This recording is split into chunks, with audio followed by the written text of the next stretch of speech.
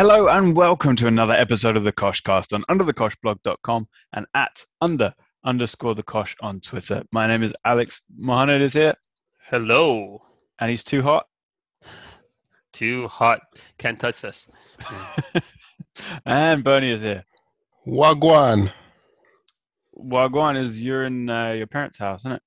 I am in my parents' house. It's because Ontario is the single worst province in the world for COVID. Hey. There's a backstory to that, but I'll leave it there. Japan has banned us, apparently. Thanks, Alex, for the update. Yeah, no worries. Just keeping a tab on, which countries are banning Ontarians from coming in because we're so shit at getting rid of this disease. Anyway, hi. Hope everyone's well. Right. We've got a lot to talk about today. There's Premier League, there's La Liga because there was a Clasico, there's the Champions League because we're in between the quarterfinals.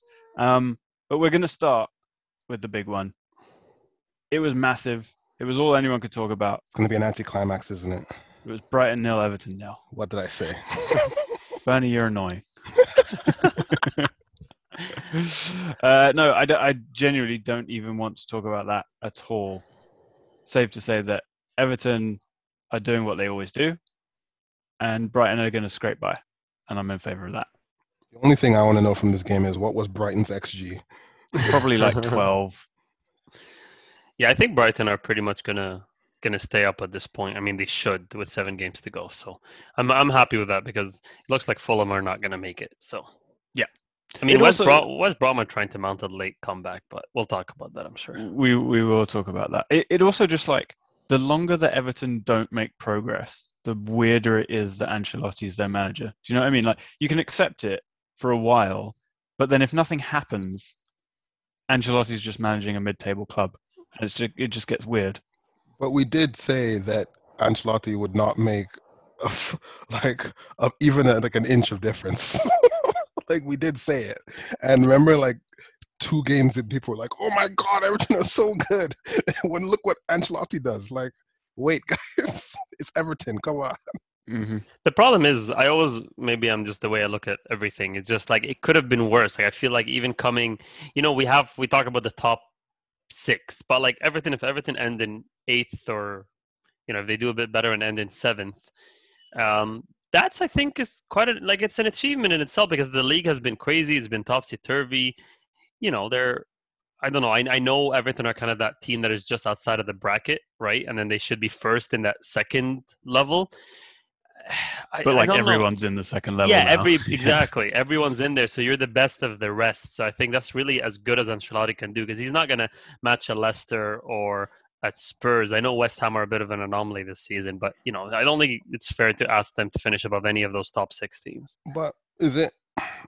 I guess this is we didn't expect to talk about Everton Brighton this much, but whatever, let's do it. Is it not this is Ancelotti, right? He's this elite manager and blah blah blah blah blah. Is it not like Leicester should not be where they are? In quotes, right? I'm saying in quotes. They still say traditional big 6. They don't put them in there. Like, if Leicester can make the jump with decent scouting and whatever else, what excuse do Everton have? And Everton even have more money than them? I think that's the problem. I think Everton got rich and then they just started spending money really badly. And they might just be turning that around now, but there's still so many players in that squad that are just West Ham, right? Like look what they're doing. All I think we've asked for is for Ancelotti to just do what West Ham did. Yeah, just outmanage Moyes. That's really it. Anyway, that's really enough from them. I don't know that we have enough Everton listeners to complain if we move on right now. But Tottenham 1, Manchester United 3. Bernie, go off. Wow, this is the second week in a row you guys have just said, Bernie, just do your thing, and I'm happy about that.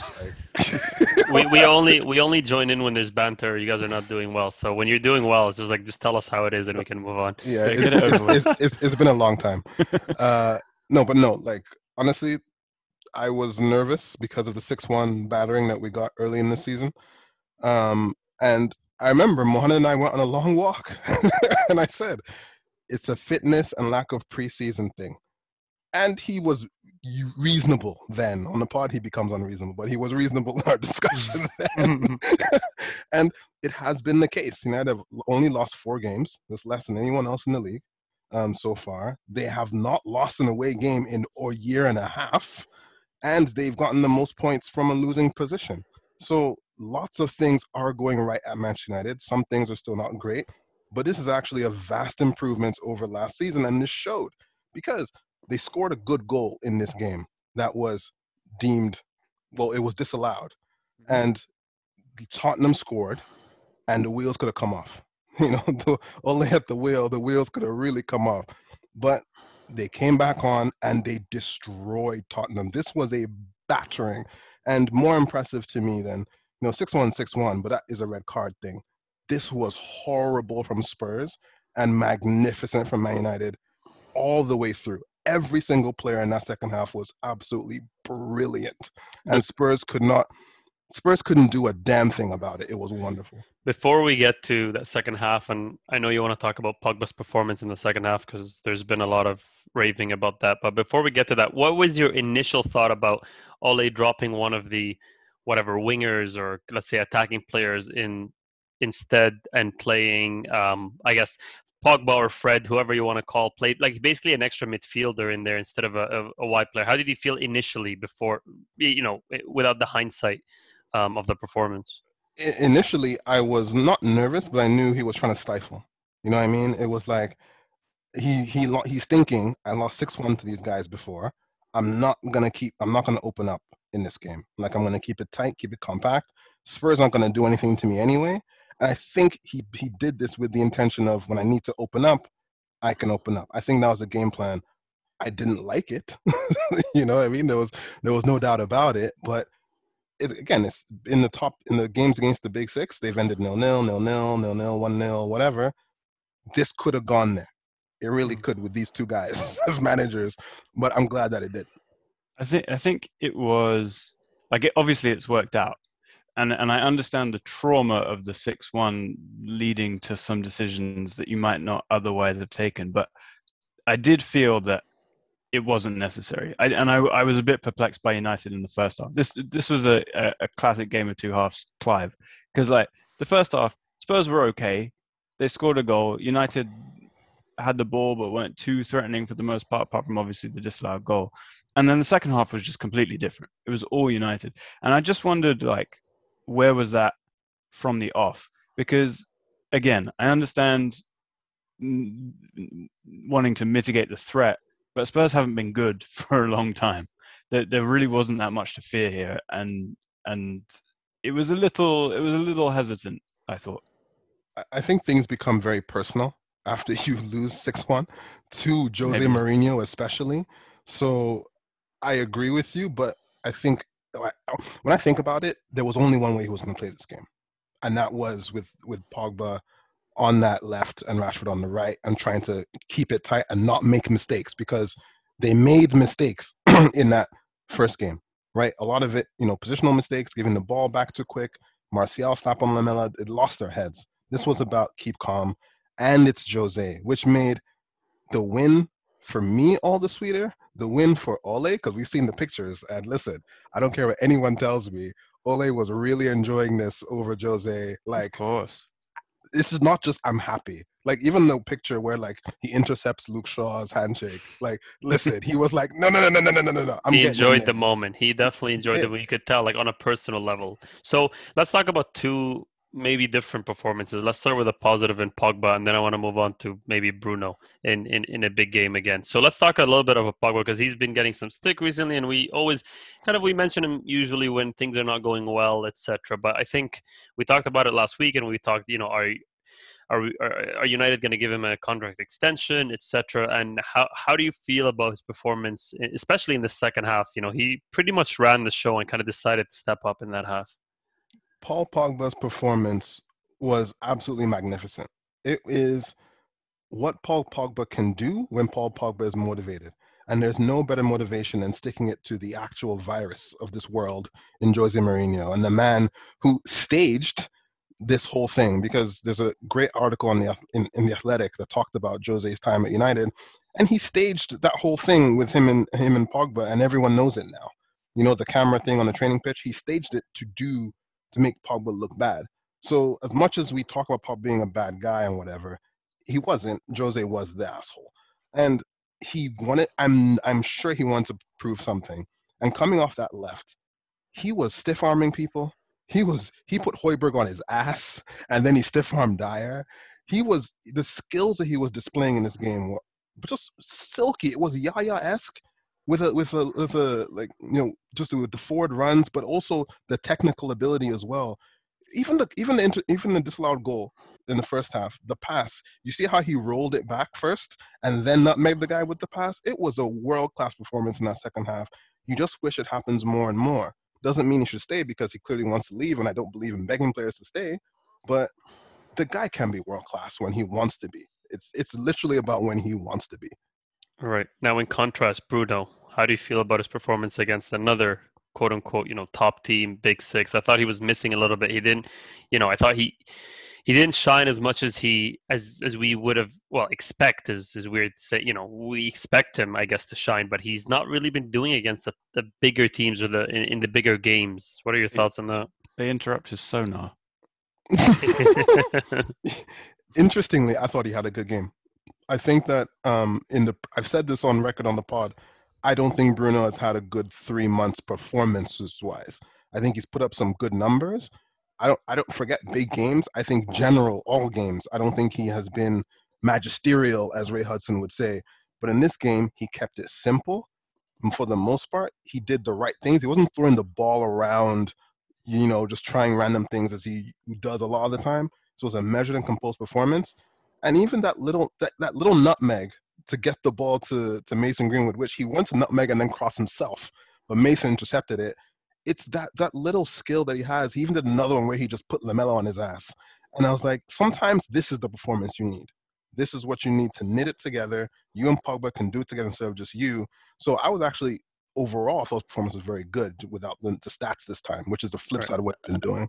Right. And that Greenwood cross was just sublime. It had the perfect arch on it to Cavani. And that's what Cavani wants. Cavani just wants the ball early in the box. He's got the space. He's got the kind of that movement of the ball. And you guys have talked about it earlier in the season. Cavani's kind of smart movement of the ball, etc., that we don't always see because not all the chances turn into, highlight moments. But brilliant cross from Greenwood and a great header from Cavani. So I thought that was a really good goal. Cavani is Eric Dyer's worst nightmare. Because Dyer is like, if you're in front of me and I can see you, like, things are okay in my world. But if you're moving around, like running off the back, changing position, he's just completely. So if you're a striker, basically. Yeah. If you're a striker that isn't Giroud, I suppose. I saw this thing that was so funny, Alex. It was like, it's a podcast I was listening to, and they were like, Cavani's movement is elite. But they were like, I'm sure he didn't have to move as much as he normally would because it was Eric Dyer. It's so true. But that goal and that cross, and frankly Greenwood's performance, to me there was a bit of a theme in this game, especially in the second half, which was like substitutions and how to change the game and how to manage the game. And this used to be Mourinho's strength, right? But in the second half, he did the most Mourinho thing he could possibly do and took off Ndombele and Lo Celso for Sissoko and Lamela. And when that happened, you're just looking at it like, so you've given up on trying to win the game then. And then they went and lost it. Whereas Ole brought on Greenwood and he had that magnificent effect with the assist and then the goal. It was just such a clear difference, in attitude. An approach, yeah. I should add that of any manager in the Premier League, Ole substitutes have scored the most goals. So it's another myth that we have to dispel of people saying he doesn't make substitutes, he doesn't use his squad. If his substitutes scored the most goals in the Premier League, clearly he's doing the right thing there. So it's another thing, and I'll go off a little bit because this includes me ranting about Jose Mourinho. But sorry, is Donny one of those? Or? He's got one, so he counts, I guess. Chipping in. And also, Donny not touching the ball is actually very important. Remember, we talked about this. Masterclass, yeah. So he counts. But again, it's another myth in the situation where this idiot Tottenham athletic reporter said something in the 6-1 where he's like, it's not about the transfers, it's not about this, not about that. It's about a manager who is who was the most relevant in the game against the manager who never was. And that's not how football works. And I'm impressed that that clown has kept that post up all this time, because every time Spurs lose, he gets ratioed on that thing, and he got ruined this weekend. Because listen, Jose hasn't been relevant for 10 years. That's one. Two, I'll repeat what I said last week. Solskjaer has significantly improved Manchester United. All we wanted was stability. He's given us that and improved us tenfold compared to where we were even with Jose. So when people talk a lot of shit, we're 14 points up on these idiots. In fact, I think 11 points up on Spurs, 14 points up from where we were last year. While all the teams who were competing with us are actually at the same point that they were last season. Chelsea, exact same points at this stage. Leicester, 1 point up on this stage. We've improved, and City have improved. Everyone else has stayed stagnant. So this idea of the league is just shit, so that's where you are, it's categorically untrue. Jose Mourinho has regressed because he's a clown driving the clown car in the frickin' circus at his Spurs. Okay, well, let's focus on the top of the league then. You guys are, if you win your game in hand, right, let's look at City here. If you win your game in hand, you're 8 points away from Manchester City with 6 games to go. City, we'll talk about it, and they lost against Leeds 2-1. Well, I don't know how they lost this game. The stats were just so stacked in City's favor. Nathan Ake started though, so that's true. The red card to Leeds, like, you know, with playing a whole half against 10 men, it was insane. Obviously, the last minute goal and all that good stuff. But with that loss there, and we'll get into the game details a little bit more. Bernie, I'm not trying to say or suggest anything, but surely there's a slight glimmer. 6 points to go. City are in the Champions League. You guys are in the Europa, so you think, you know, the toll is a little bit kind of more, the pressure for City to kind of perform in the Champions League is a little bit more than United in the Europa. I feel like it's not likely, but 8 points with 6 games to go, not impossible. I mean, there's precedent in the sense of the Aguero season, you know, that Aguero season, United, it was almost at this exact stage, actually, in the season where United had an 8-point lead over City and then lost that lead. It was about the same thing. However, we're talking about Man City, who I believe had previously won the league. I don't think that was their first time against Man United, right? This is, no matter what I'm talking about with the improvement, we're not there yet. So I don't believe that we're going to do a madness here. It would have to be a freak event, for sure. But City would have to lose almost every game, which I just don't see happening. I don't. No, the City team is way too good. Like, obviously, they had an off day, and they did rest a bunch of players. Like Zinchenko actually played in midfield, which is that's out of position. Yeah, it's now out of position for him. And like, it was a freak. It was a freak. I mean, you know, Stuart Dallas, who I maintain sounds like a porn star more than he does a footballer, with 2 excellent goals. In fact, Gordo at Gordo9020 on Twitter says Stuart, the Cookstown Carfu Dallas should be in the Premier League Team of the Year in every single outfield position discussed. I don't even know where Stuart Dallas actually plays. I feel like he does play every position on the pitch anyway. Yeah, also the Leeds players all look way too similar at some points that I just start to get really confused watching the games. Like Dallas and Phillips, and it just starts to be like, I got to really focus and to think, you know, who's who sometimes. But Stuart Dallas has been a really good player this season. Phillips has been, I mean, he's made it into the most likely going to make it on the plane to, well, I don't think they need to get on a plane anymore, but on the bus to the Euros. Yeah. But those two have been phenomenal for Leeds, for sure. Obviously, people talk about the Bamfords and the Rafinhas, etc. But I think the midfield for Leeds has been really good this season. Obviously, you know, they can improve, and, you know, Leeds can be hot and cold. But those two specifically have been really good and created a really good partnership for Leeds in midfield. They've been fantastic. Look, Dallas has 7 goals in the Premier League. That is quite impressive. It's like, how did he get that many goals and we didn't know that? You know what I mean? It's crazy.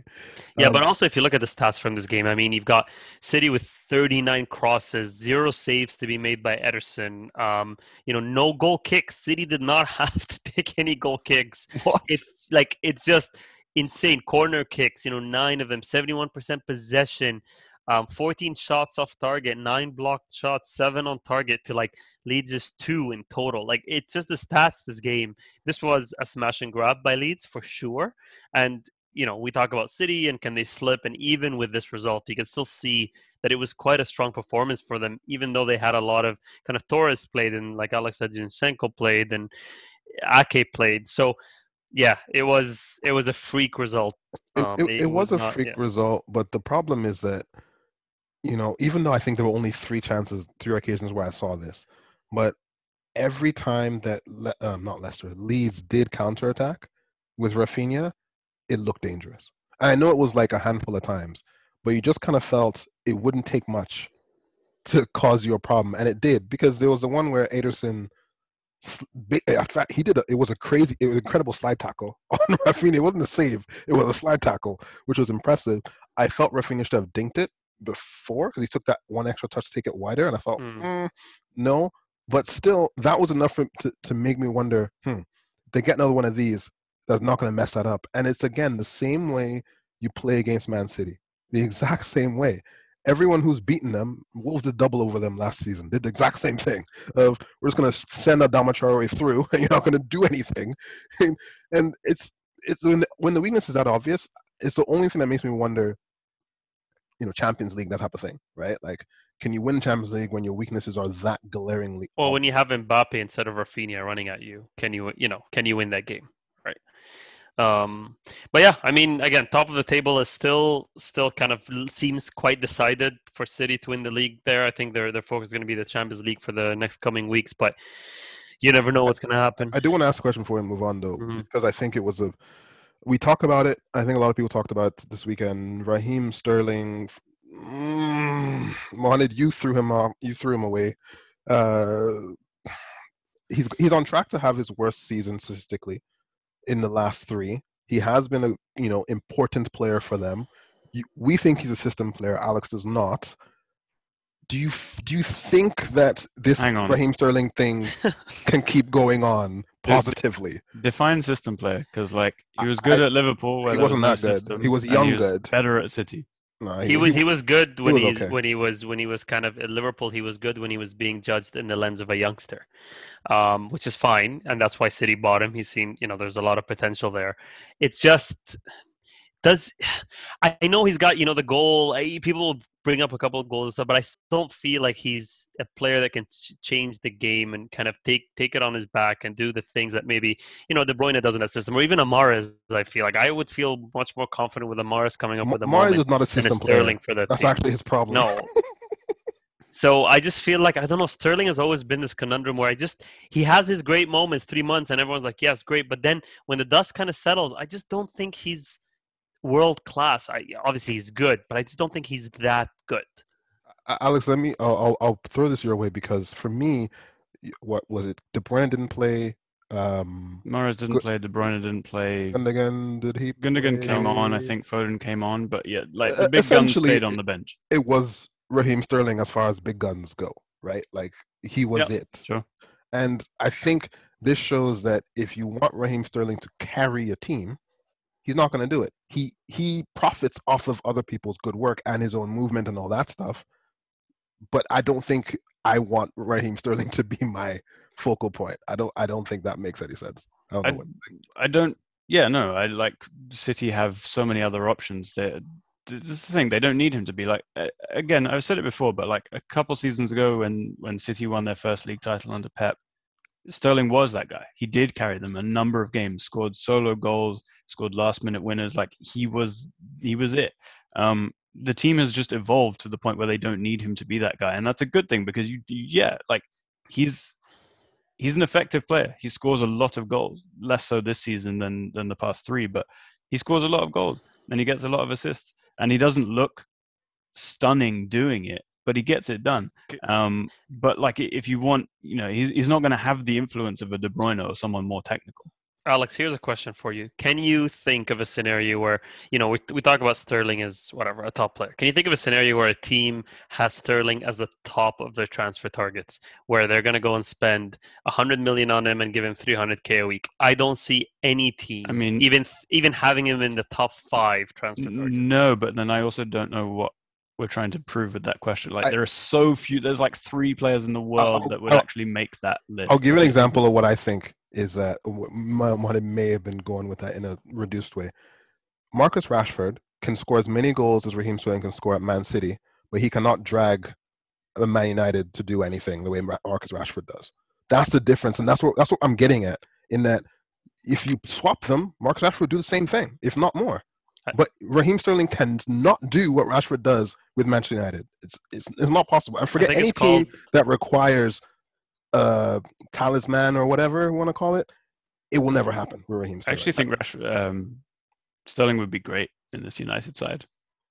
It would suit him. It would suit him very, very well. I think it's called dragability. That's what you're looking for. Anyways, dragability. Yeah, dragability. Let's end it on dragability there at top of the table. Let's move on to top 4. Liverpool. You mean top 8? Yeah, top 8. Trying to get into that top 4 spot. They finally won a game at Anfield. That sounds right? They scored an open play goal there. That's an improvement. There's also that, yeah. I think this was dicey, and we talked about. I think we'll get to the Champions League. We're going to talk about Trent a lot more, but he kind of tried to redeem himself a little bit from the weekend, and he posted on Twitter, are you not entertained and all that good stuff? And you're like, bro, like you just got humiliated 2 days ago. This is not the time to act all high and mighty. Just shut up and play well. I swear. But this one was very 50-50 up until, Salah doing his thing where he just stat pads, and we say it like it's a crazy thing, but, he gets his goal, and Trent did save them at the very end there. But I think Liverpool really needed that win to kind of make my prediction come true, where they will creep into that top 4 spot. Yeah, you did say that you thought they would. Where are they at in terms of? They're currently 52 points, which means they're only 3 points out of the top 4. With Chelsea and West Ham above them. So games in hand or anything? No, all equal points. They're at 52, and then Leicester in third are at 56. So they're only 4 points away from third.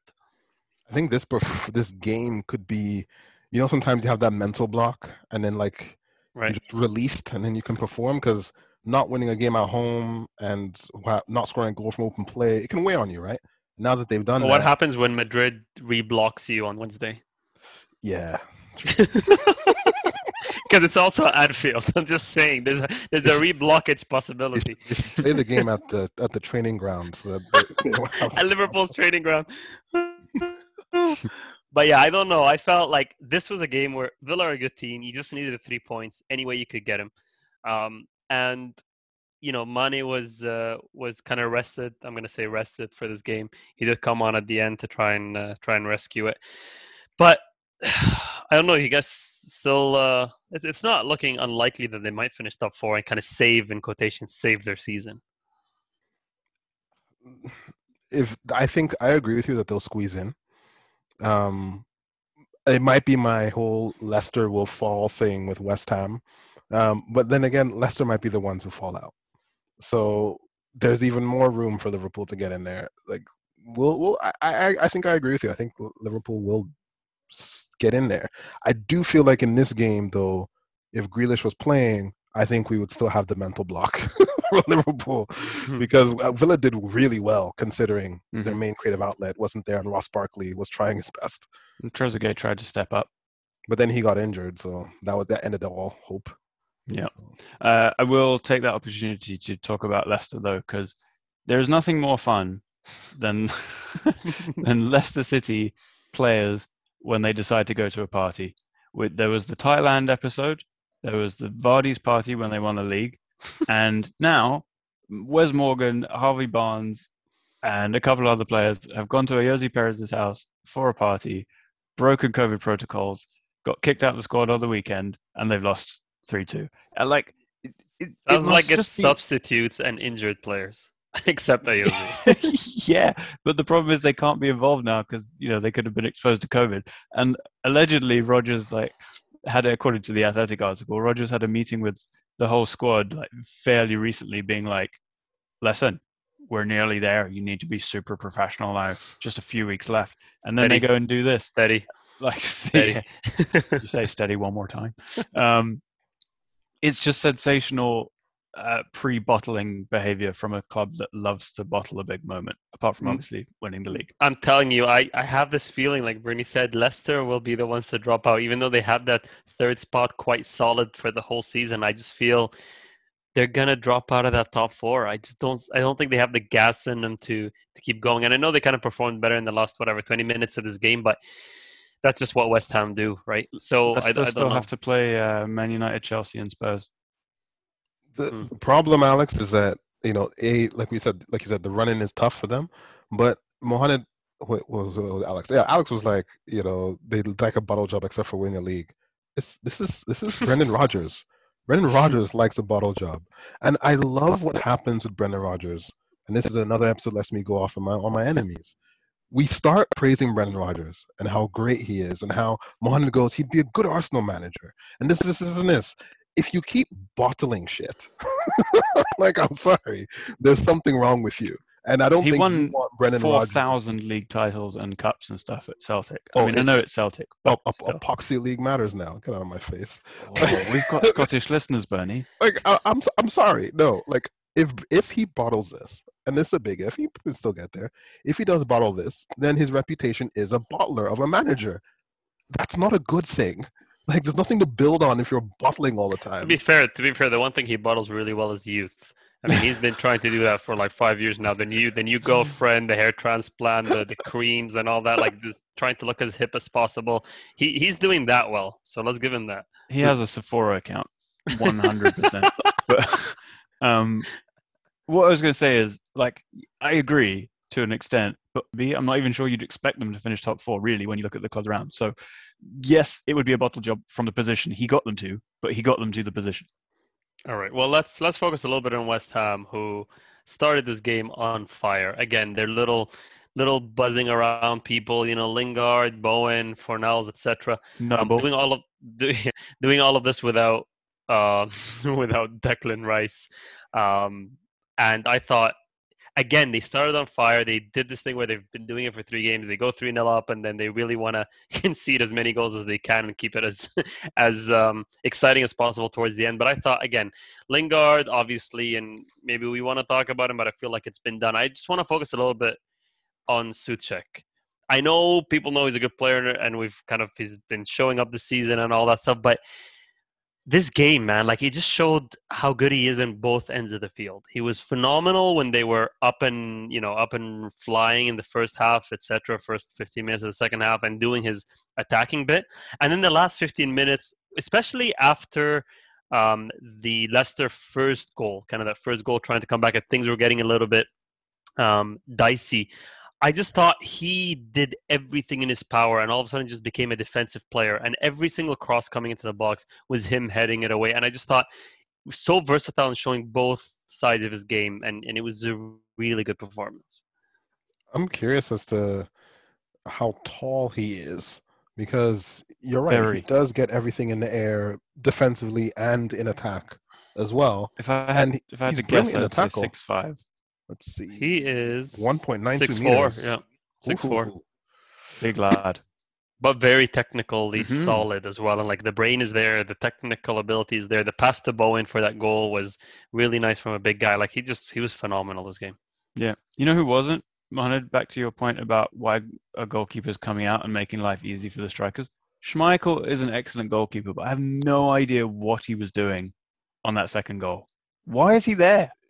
That's it, but it's all keepers. Why are you involved? Let the player do his job and score a really tough goal. But the minute you come out, and so many keepers do this, it's an open goal. It's literally an open goal. It doesn't make any sense. But it's about how you come out, right? Because to Alex's point, when he did come out, he came out way too late anyway. Because at that point, it's a 2-on-1. He should have come out right from the get-go, right? Like, we saw this in the United Spurs game. When the ball came over, Henderson was out in a flash. Before you could even think about it, he was out there. Schmeichel was like, should I not? Once you start thinking, should I not? You're done. You shouldn't. Yeah. Like, true. Mendy will tell you that. So don't do it. Mendy doesn't even think. But yeah, no, it's true. You either have to be right on top of it or just not at all. Iheanacho, though. Iheanacho, 2 more goals. I mean, on a personal level, he's been killing it recently. just phenomenal player. The first goal was it the first goal? I think that strike, I believe, correct? It was a great hit. That was a really clean strike. Yes. It was a very, very good strike. And I think Vardy has slowed down. Like, they're lucky that Iheanacho is like scoring all these goals, because Vardy's having a bit of a tougher time. So good on Brendan realizing that and playing with two. I mean, you can't keep Iheanacho out on this form anyway. But speaking of technique, like, we will talk about Lingard, because the technique on that first goal was brilliant. Like, the way the ball just dropped right in front of him. That is actually difficult technique, because you can balloon that one over the bar. But he kept his body over it, hit it sweetly, and he's been hitting goals. I think he's been scoring like some really technically astute goals recently. And you forget that United, he actually was scoring a lot of good goals as well in cup finals, like the one against Palace and stuff like that. He has it. But now in a team that lets him run, because it's what West Ham do. We talk about them playing well, and they do. But the West Ham way of playing still is sit back, soak up pressure, and then release. It works very well for someone like Lingard, who operates in a lot of space and operates well in space. Tottenham would love David Moyes right now because that's what Mourinho, how he wants to play, but he can't because he's a fraud. Okay. Well, speaking of frauds that stepped up this week, Havertz played as a center forward again. He defrauded himself. Yeah, and he did. He was in that freezer, and then he defrauded himself. I was just, we were talking about the last time he did it, and it's like, is he going to do it? Is this possible? And then he really played some good center forward play this game. Like, it wasn't just tap-ins or whatever. Like, he was making the runs. The best thing he did was even a goal he didn't score this game. That ball over the top from, I think, Jorginho, if I'm not mistaken. Usually. And then just that first touch, and then the right foot finish. And man, if that had gone in, that would have been up there for the season. I thought reminded me of the Gazza goal against Scotland in Euro '96, where he flicks it over the defender and volleys it. Like, it was just so good. Except this one, he took, like, the first touch was off the long ball. Like, it was just so good. It was a Bergkamp moment. I was gonna say Bergkamp against Leicester, right? Sort of, yeah. But just want to put it out there: Chelsea's arguably best attacking performance. Who wasn't playing? No, Timo. No, come on. Timo wasn't. I'm just saying. I know, but Timo has statistically been the most involved attacking player for them goals and assists. But he's always playing. Mohamed, the problem is when you play Timo Werner, it becomes an exercise in chaos. It's basically a refined-ish Sanogo, and I say ish because I'm not even that sure if he's more refined. Who did you liken him to last week? Was it? It was someone like super bad. Oh, Daniel James. Daniel James, and now Sanogo. Like, this is getting worse. Because he's bad. I'm sorry, he's been very bad. Look at the way Pulisic played. He's been good. It's a very composed game that Pulisic played with Havertz. 1-2s all over the place. Like, they were really enjoying themselves. I have to say, you can't do that with Werner. I'm sorry. The first 20 minutes of this game was a joy to watch from Chelsea. And Chelsea have been getting results recently, but they've not been watchable. But the first 20 minutes of this game was actually like glued to the TV.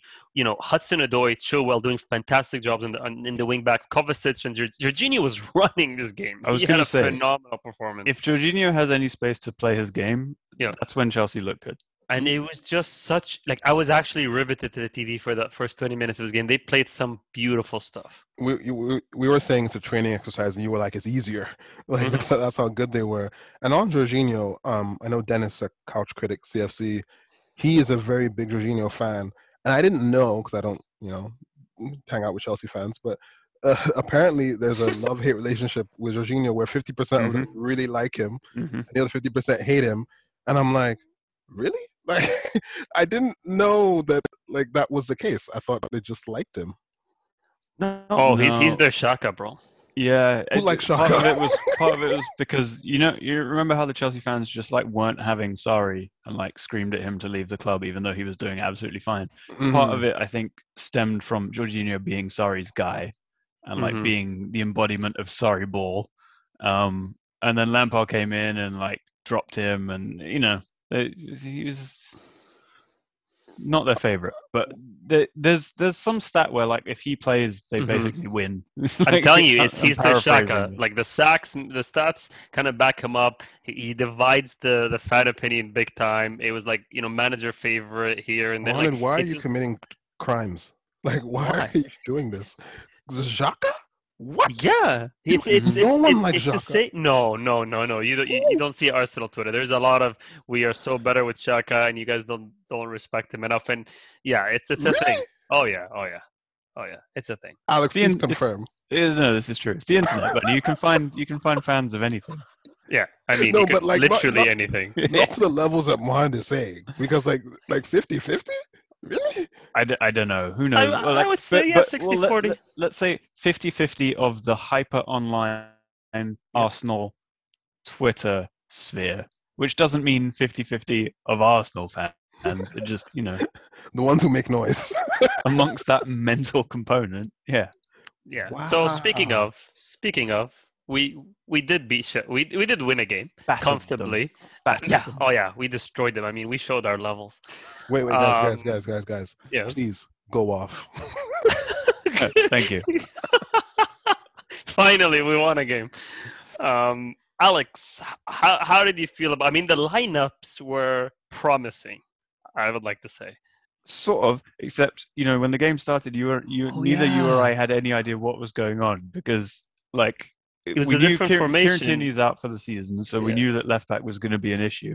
We did not necessarily expect world's slowest man Granit Xhaka to play there, but Yep. if there's anything that tells you that Sheffield United are rubbish this season, it is the fact that they came up against a left back Granit Xhaka and didn't do anything to him. And a left wing back, Dani Ceballos. I swear, you cannot convince me otherwise. Ceballos was playing left wing back when we were in attack, and then center mid we were in defense. I'm 100% convinced of that. I just watched it over and over, trying to figure out what the hell was going on. But how did he get so high up for that flick to Lacazette though? Bruh, don't ask us anything about the formation. All we know is that it worked. Bukayo Saka played number 10, which was everybody thought he was going to play left back for sure from the looks of the formation. But it was a great decision to play him number 10. Really linked the defense and attack very well. That goal was Wenger ball. That one was a phenomenal ball. Thomas Partey to Saka to Ceballos and the flick to Lacazette, who finally had two very good composed finishes this game as opposed to what we saw in the Europa League. Martinelli finally played instead of Willian, which just gave us energy and chaos in a good way. Someone that wants to make something happen, someone that's not worried about every touch and what people are going to say online, like people, and that's a little bit on us too, but we are behind him, so it's okay for him to make some mistakes. But the flip side is that he makes stuff happen. He scored a goal. I thought, Partey's assist for Lacazette's third goal was beautiful. That was gorgeous. Brilliantly weighted where he didn't have to take a touch. And just overall, we seemed quite, fine. Like, we won a game comfortably that we should have for the first time in a long time. Yeah, it's not often in the last few years where you go into a game and Arsenal just meet your expectation, and you're not looking for anything more. Like this is a team we should beat, and they do it comfortably. It was refreshing. You guys were nervous, though. Yeah. Weirdly, beginning of the game, because I was watching Mohamed literally have a nervous breakdown on Twitter before the goal. About the formation, about how you were playing. And he said that this feels like the last days of Emery, where you don't even know what's happening. You just know it's spiraling. And at that point, I was like, they've broken Mohamed. To be fair, before our first goal came in the 30th minute. Before our first goal, it was looking quite disappointing. We were not putting enough pressure. Sheffield looked way too good on the counter. They had a good chance, and it was looking extremely depressing. And also, it doesn't take much to drop into that spiral with Arsenal. You don't need to wait for the whole game. All you need to see is 10 bad minutes, and you just get on Twitter. Yeah, or Granit Xhaka wing back. Yeah, it puts the fear of God into you. Just before we move on from Sheffield United, we do have a friend and listener, Will, who's a Sheffield United fan, who Legend. I know is sorry. Legend, I said. Yes, 100%. Yeah.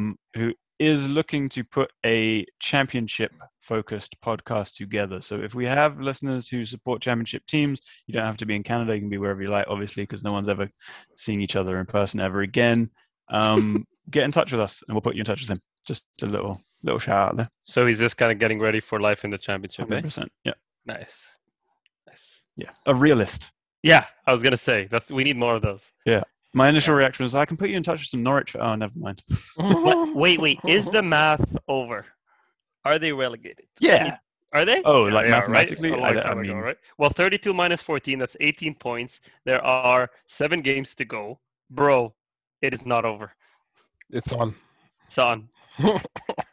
It's not over. They need 2.7 points from every game for the rest of the season while Newcastle slump. yeah. So, Funny. Speaking of funny, sorry, I'm just going to chuck this in because we've had a last-minute question submission. This one comes from Toronto Spurs at Spurs Canada. How much thrust would be needed to put a manager into low Earth orbit? Well, Alex, don't miss out the best part. Sans shuttle, suit or shoot. True, yes. Without a shuttle, a suit, or a shoot. You know what I'm trying to do? Mourinho is 74 kilograms. So you could do some math. You could literally put some equations together and figure out if the payload is 74 kilograms, how much thrust you need. Well, Bernie and I are not doing this, so this is all on you. No, but to help out, to reduce the payload, I just think don't feed him any bread or any cheese at all for just a couple of days. And then give him tons of milk. Be like Ole with his son. Don't feed him at all. And I'm pretty sure you can launch Mourinho, because I'm pretty sure that's what Spurs Canada Tour is getting at here. He wants to throw Mourinho into the sun. Guys, I would like to take a step back and just, in all seriousness, talk about Sheffield just for a minute. Please. Their schedule, it's actually not impossible. Look, Come listen on. to this. Listen to this. Oh, no. Wolves, okay. Brighton, Spurs, fine. Crystal Palace, Everton, Newcastle, Burnley. I'm just saying. Yeah. I'm just saying. Yeah, every if you wanted game to run is in winnable. to make it possible. Like, if you were going to handpick the teams you were going to play, these are them. Especially Spurs, yes. So I'm just saying, your hardest game is potentially Spurs / forget Everton. So I'm just saying, you might. Brighton, mate. You might. The hardest game is Brighton because of that XG. Clearly. I mean, they also get to play, Burnley, Newcastle, Brighton, Crystal Palace. Like, Crystal Palace Palace. the last one? No, Burnley's the last one. Oh, okay. We didn't talk about this in the Chelsea segment, but Crystal Palace are on the beach. They do not give a shit.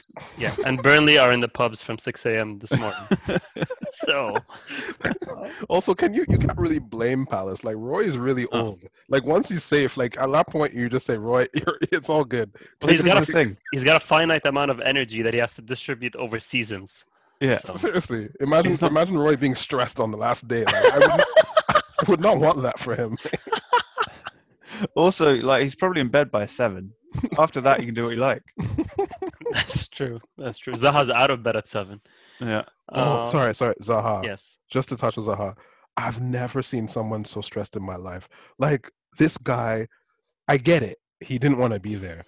But mate, he's angry all the time for nothing. Nothing at all. He wants to fight everybody. Like, Bernie, from playing football how frustrating sometimes it can get when your style is just such a mismatch with the style of the team that you're on. Like, he's been doing this for how many seasons now, where every season he tries to claw his way out of there and just get, forget Arsenal, get to Spurs, get there and everything, get to the team that it resembles a little bit of fluidity and a little bit of flair. And he's just been stuck with all this talent and skill at Crystal Palace. Like, it gets to you eventually. Yeah, it's brutal. And also, I think there's an element of he has to find a way to motivate himself to play for this team, to challenge for absolutely nothing apart from like maybe scraping 14th or something. He's got to find some motivation from somewhere, and I think he's just building agendas to make him get himself through the day. You know what? A man who builds agendas to get himself through the day, it's a man after my own heart. Oh, how the tables have turned. Speaking of relegation battles, West Brom smashed Southampton 3-0. And Cam at CamH on Twitter says, "You laughed last week. Everyone questioned my football knowledge. West Brom 3, Southampton 0. Big Sam is inevitable." The context being that Cam predicted that West Brom would make it out from the relegation zone They're I've starting looked to at the table. I they're mean, starting it's to been a good ball couple though. of weeks, but they still need a lot of points. But also Pereira's starting to step up. He's just like kind of playing as fluid as he can. Dianga has started to step like they've played better. They've been watchable for what 2 weeks now, and obviously Ainsley Maitland now is best midfielder in the league. He's kind of stepping up for the man of the match today. I would I would say if I had to pick someone to get out of there, I would pick West Brom before Fulham, even though, I mean, if West Brom actually win their game in hand, they're above Fulham. So I would, I mean, if someone has to get out of there, I would say West Brom before Fulham for me. But you looked at their fixtures last week and you nearly killed That's yourself true. laughing. That's also true. I don't believe they'll do it. And just because I'm going to put my neck out there because I'm one for a Twitter fight. So I'm coming after Cameron when it doesn't work out, and he can come after me if it does. To be fair, Cameron is starting in a much worse position. It's not a fair fight. Like you're trying to act all high and mighty with a team that is 8 points in the relegation. So. This is true. But he picked the fight. It's up to him.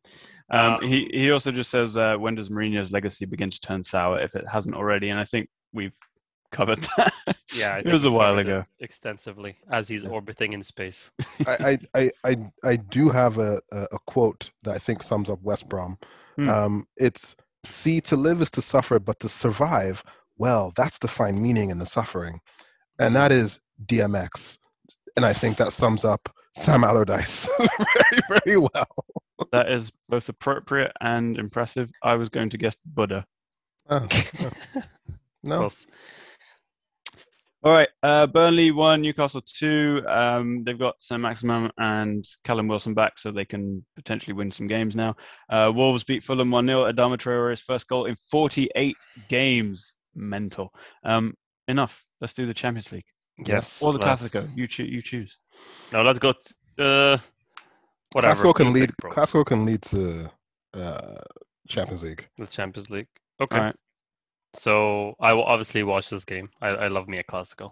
Even after kind of it went down in the ratings a little bit, blah, blah, blah, but I still love it. And this was it was a really good game, man. The second half, it was raining so hard. It felt like the players were being like warriors. Like they were just trying, Barca really trying to get back in the game at the end of that game. It just felt like it was such a good watch. And it really highlighted how good Madrid are playing right now without 3 of their starting back 4. I mean, you look at this lineup and they've got Mendy is their only player in the back 4 that is a starter. They've got Nacho at center back, Militao. They've got Lucas Vazquez at right back. Just Courtois has also been stepping up tremendously this season for them. He's been, at the start, you remember the banter when he showed up and he could barely catch a ball. Casemiro finally got a red card. It just feels like it doesn't happen often enough for the way he plays, but what a brilliant player. He's just phenomenal against Liverpool, against Barca. Modric and Kroos, obviously. Benzema stepping up. Vinicius, again, just chaos, but really good chaos. And, I thought Barca didn't show up at all until the very end where they, after they scored the goal around I think it was like the 60th minute. They played really well the last half an hour, hit the post in the dying seconds of the game. But this was so much fun. And I know people, don't watch it as much without the Ronaldo and with Messi kind of strolling around, not doing much. But this was one that was really worth it. I thought it was also... Sorry, go on, Alex. I was just going to say it was a huge result for Real Madrid because it leapfrogs them over Barcelona and puts them within a point of Atleti now because of their result on the weekend, which we can move on to. But go ahead, Benny. I just want to say I loved Karim Benzema's goal, and I think this is if there's a game where you give him his flowers, because Sid Lowe said this, and I don't think it's controversial in context. The best player in Spain right now is Karim Benzema, and Lionel Messi's obviously GOAT and whatever, and can turn it on when he feels like it, but with his up and down, mental attitude and whatever, Benzema has been the consistent force in La Liga this season. And he showed it because he did run the show. And you look at other players on show, there's a lot of youth, a lot of old guys in both teams. It's not the Galactical era of either team. And Benzema is the one constant. So I just wanted to give him his props. Has he turned the highlights into a music video yet? Soon come, soon come. Okay, good. But yeah, as I said, moves Real Madrid within 1 point of Atleti, who drew away at Betis. And I was watching the highlights, and I was just like, Betis have some funny players, man. Claudio Bravo was in goal, standing on his head. Just insane performance to keep Atleti out. Mark Bartra, Christian Tello scored the goal. Like these little Barca B players just like Joaquin will just die in that field. Like they're gonna bury him in that stadium, isn't Right in the center circle. Yeah. Yeah. Scattered dashes. Yeah. But yeah, I think Atleti, it looks like Atleti are really going to bottle this with 8 games to go. They're not going to hold on to the top spot, I don't think. Madrid, I mean, yeah. I mean, just Zidane as well. I know we moved on, but Zidane, man, like people, there's all been this talk about the flukeness of it all and the Ronaldo this and the, I just think, man, just give the guy his props. He's as good as a manager as he was a player. Phenomenal performance against Liverpool, phenomenal performance against Barca. You know, with a lot of top missing players, bailout on loan, Ronaldo not there anymore, etc. A lot of injuries. He just is managing the squad so well. And if he wins La Liga this year, like we just got to stop trying to come up with excuses for him. He deserves all the success he's getting. Can he do it on anywhere else? Cold, rainy night in a training stadium. Even a wet, misty night in Turin or something. Just give me one other scenario. That's all I want. Do you say that about Messi? Yes. I mean, no. You can do it better than the sommelier in Turin. I'll tell you that much. Mm-hmm. Definitely, I'm confident of that. But yeah, Champions League. I mean, let's stick with Madrid. I guess they annihilated Liverpool, I thought, and a lot of it did come down to Trent, unfortunately, down the right side. But overall, it just the midfield. We talked about this. We said Madrid's midfield would be way too much for Liverpool and the way Liverpool are playing right now, and it was true. They just Kroos, Modric, Casemiro, they absolutely dominated this game, and it was just a show of just class overall. Mm-hmm. I think it did show you how far Liverpool's levels have dropped in this year, because if you think about like who would you want to go up against, a tiny Modric, a slow Kroos, a kind of, Casemiro, not the most athletic player in the world. You would probably pick like the Liverpool midfield of the title winning seasons, just go out and bulldoze them. But that's just not Liverpool's midfield right now, even with Fabinho back. No, yeah. I mean, even then they just bypassed them. I'd like to say Thiago was dropped. Probably for the better. I mean, but when it's Naby Keita coming in, I don't know. Yeah, that's a good. I don't know about that. That's a very good. But I don't think there's a midfield in the world. I mean, I would let me rephrase that. I would say it would take a lot for any current midfield three to on paper be better than Kroos, Casemiro, and Modric. But it would take a lot. You know the problem is that, and I think what we would have expected with a full, let's say Liverpool of just last season, right? Where you have an athletic midfield. That's how you combat that midfield, right? Mm-hmm. Like with Jordan Henderson running around, Fabinho running around, and Wijnaldum running around. You press the hell out of them. You push them back and you press them and you're physical with them. Like, I guess they can pass the ball great, but like if I'm running through you, like no, I think that's fair. But then what happens when you're running at Kroos and then he looks up and he provides that missile to Vinicius out of nowhere? Like, it'll happen. Like, you will be caught out of position because you're not going to press perfectly every time. And I just feel like they still have enough talent and quality there to make it happen. I don't disagree. I just think with the way they performed last season, and when was it that Ajax beat them in the Champions League? I don't remember when that was. A couple years ago. It's been a couple years where that midfield has not been as useful, let me say, in the big moments as we thought. But again, compared to this Liverpool team, night and day. I will point out the Modric assist to Vinicius, that third goal. He was three people running at him as fast as possible, from that corner kick, trying to get the possession back for Liverpool. They were kind of on the up, 2-1. Salah scored his goal, his stat padding goal again. And Modric just looked up, left foot, unreal ball across the top. And he was just gone. He was gone, and it was phenomenal. Before we go on to the other games real quick, do you think that the Modric Cruz axis is underrated compared to the Xavi Iniesta axis? No. I think it's getting there now. I think people are starting to realize just how good these two are, and less so in a system. You know what I'm saying? Like Xavi Iniesta really thrived in a 80% possession system. These two were doing it in different ways: possession, counter attack, whatever it takes, kind of thing. You know what I mean? While the other two maybe could only do it when it's clicking. And to be fair to them, it clicked. 8 out of 10 times. I think there's a bit more versatility with these two. Fair. It fair enough. feels harsh to say the others couldn't do it. When they won a World Cup and multiple Champions Leagues? Is that where you're going with that? Well, yeah, but also just like them being in the system doesn't mean they couldn't have done it without it. Just that's what they. So the question is, can they do it in a cold, rainy day in Stoke, which Modric did, and and something to that effect? True. Although Xavi did it on a 40-degree day in Qatar, so Toni Kroos couldn't do that. I'm just saying. Yeah, he'd melt. Exactly. City beat Dortmund 2-1. Not as comfortable for City as they would have liked. That is for sure. I mean, the game was comfortable at some, up for large parts, and then that goal by Royce was quite against the run of play. Mm-hmm. And then good on City to kind of, because if they had come out with this with 1-1 at home, that would have been a very bad position to be in. And then it's the pep talk, and all of a sudden, you're going to bottle it again against a relatively not a top team. Right. Yeah, Gundogan's playing but super. It was 2-1, not 3. Yeah, Somehow I've been operating as if it was 3, and this was in Manchester. Yeah. Ooh, I mean they'll win, but like it sets up an interesting bottle job potential. All they need to do is draw at Dortmund. But again, Haaland wasn't really on it this game. If he picks it up a little bit next game, you never know, right?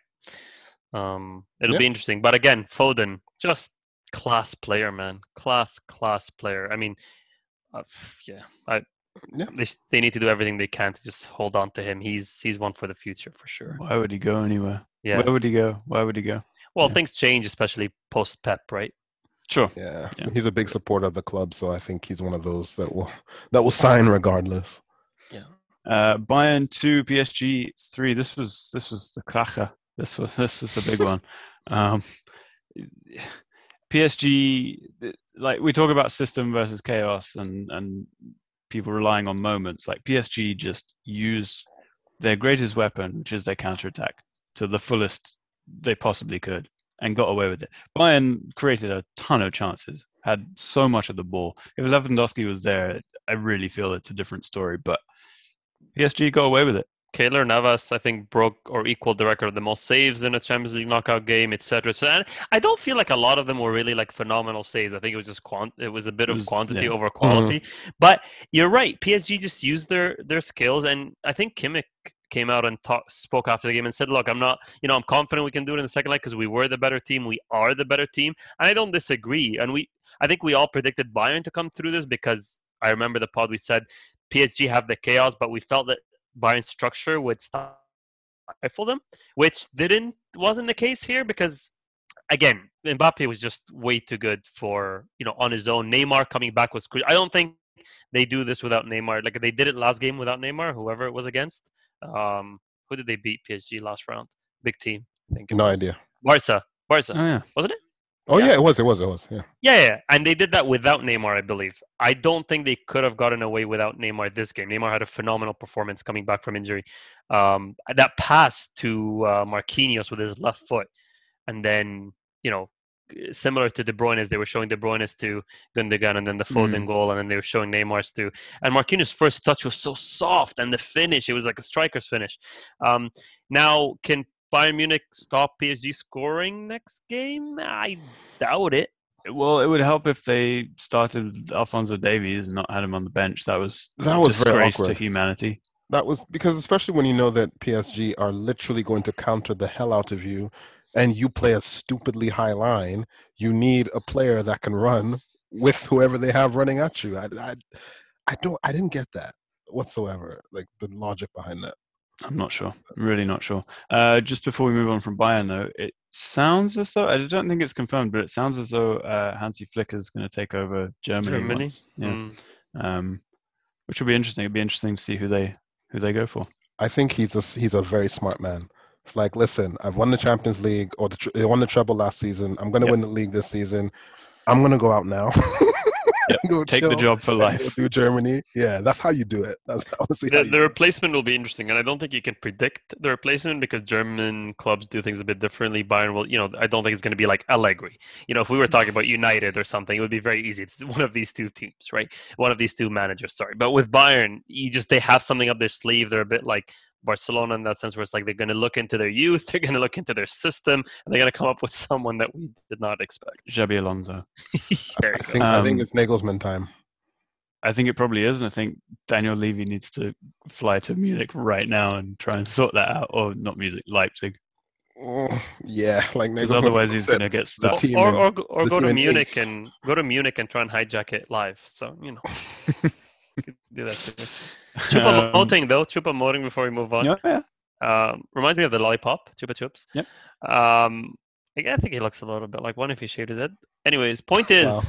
This guy's career, man. Stoke, PSG, Bayern Munich. I mean, you ask someone if they can do it at Stoke. The question was, can you do it at Bayern? And yes, he can. He got a goal. He has the best agent in the game. Literally the best agent in the game. Well, he Stoke was free everywhere. This was so the money he got from Stoke. Stoke was throwing money at people. Mm-hmm. He went to PSG, and then I want to know who his agent is. He's rich.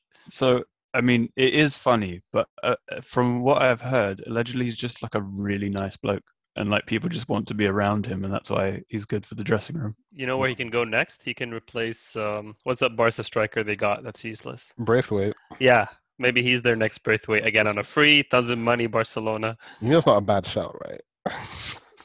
It's the Boateng role. Yeah. Anyway, Porto 0, Chelsea 2. Chelsea going to the final, man. I'm telling you. Super solid. We talked about this. Be solid defensively, you'll win the Champions League. Mason Mount, man. Mason Mount. What a goal. It was a great goal. Turn and hit. Okay. 2-0, they win this game. Great. I don't want to talk about that too much.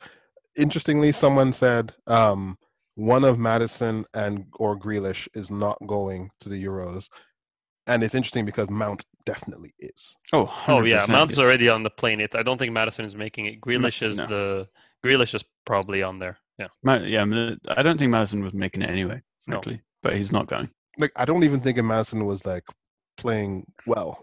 Mount is there, and then there's one more, and I don't. Mount gives you something that they don't have in that squad. Mm-hmm. They give you that middle player, right? He's not a number 10, and he's not a deep playing player. He's someone that can play kind of between the lines, box to box. So you're thinking, okay, well, who's going to play? Phillips, Henderson, or is it Phil? They're going to have two players that are going to sit deep. It might be Phillips and Henderson, might be whatever. Let's call them those guys. And then Mount is that guy that can kind of link the attack and the defense, and they don't have anyone like him in the squad. Grealish is a number 10. Maddison is a number 10. I think a lot of people missing someone, thought that he's the Frank's guy. Tuchel's not going to use him, but he's forced his way, and you cannot, in my opinion, drop Mason Mount from club or country. No. And Lingard's going to get on the plane now. I'm confident of that. So it just makes it worse for either Maddison or Grealish. But on a Chelsea note, dropping Mason Mount is suicidal. He's been that good. You can't do it. No, England have. I mean, we'll do this later, but there's a ton of options. We didn't even mention Foden in that list, and he has to go. So yeah. So quick predictions before we end this. City to go through still, yeah. Yeah. City to go through. Bayern. It's tough. They still don't have Lewandowski. I think PSG will go through. I think they'll snatch a draw at least. Yeah. Because think about it. PSG score 1 goal. Bayern need 3. Yeah. Yeah, you're right. I think there's a factor of just winning it last season. There's a little bit of edge I think PSG will have wanting to win it more so. Okay, so PSG are going to flick Hansi off. So that would be City against PSG in the semi-final, and then Chelsea we're expecting to go through against Porto. Real Madrid to hold on against Liverpool? Yeah. Okay, so Chelsea, Real Madrid, and City PSG. Those are good semi-finals. I'm telling you, man, this whole knockout round of the Champions League has been one of the best in a long time. Mm-hmm. Even the games were all fun. So cool. Wicked. Yeah. We look forward to it. And with that, we'll say goodbye. Peace. We forgot to mention the very important Champions Europa League ties coming up. I haven't stopped recording. Perfect. I was joking. No. Okay, well, Arsenal play a season-defining game on Thursday versus Kick it racism. out of racism. Yeah. Versus racism. And then I don't know. United pretty much through against Granada. I'm just gonna say Lindelof thinks he's Tony Cruz. What a pass! What a goal, Rashford on one leg. We move. Also, Roma Ajax. That's fun. That's fun. That was a fun game. Don't even watch United or Arsenal. Just watch Roma Ajax. Like whenever that is. If if United don't win the Europa League now, it's an absolute disgrace. 100%. Why? It's all on them. You guys are there. By far the best team in the competition. Yeah, but we haven't Like, it's beaten. not even we haven't close. beaten Arteta, so like, there's always that chance. Well, that's because he's, a genius. But Yeah, a genius in 10th. I want Arteta to stay as long as possible. he'll be appreciated after he dies. Ernie, don't worry. Our problem is not the manager. Our problems are way deeper than that. Alex is like, he'll be appreciated after he dies of what? Stress? He'll lose his hair and then he won't be able to deal with it. The official reason will be David Luiz. Oh Yeah. my god. Anyways, now we can end the pod. 'Cause- All right. All right, lads. We'll talk later.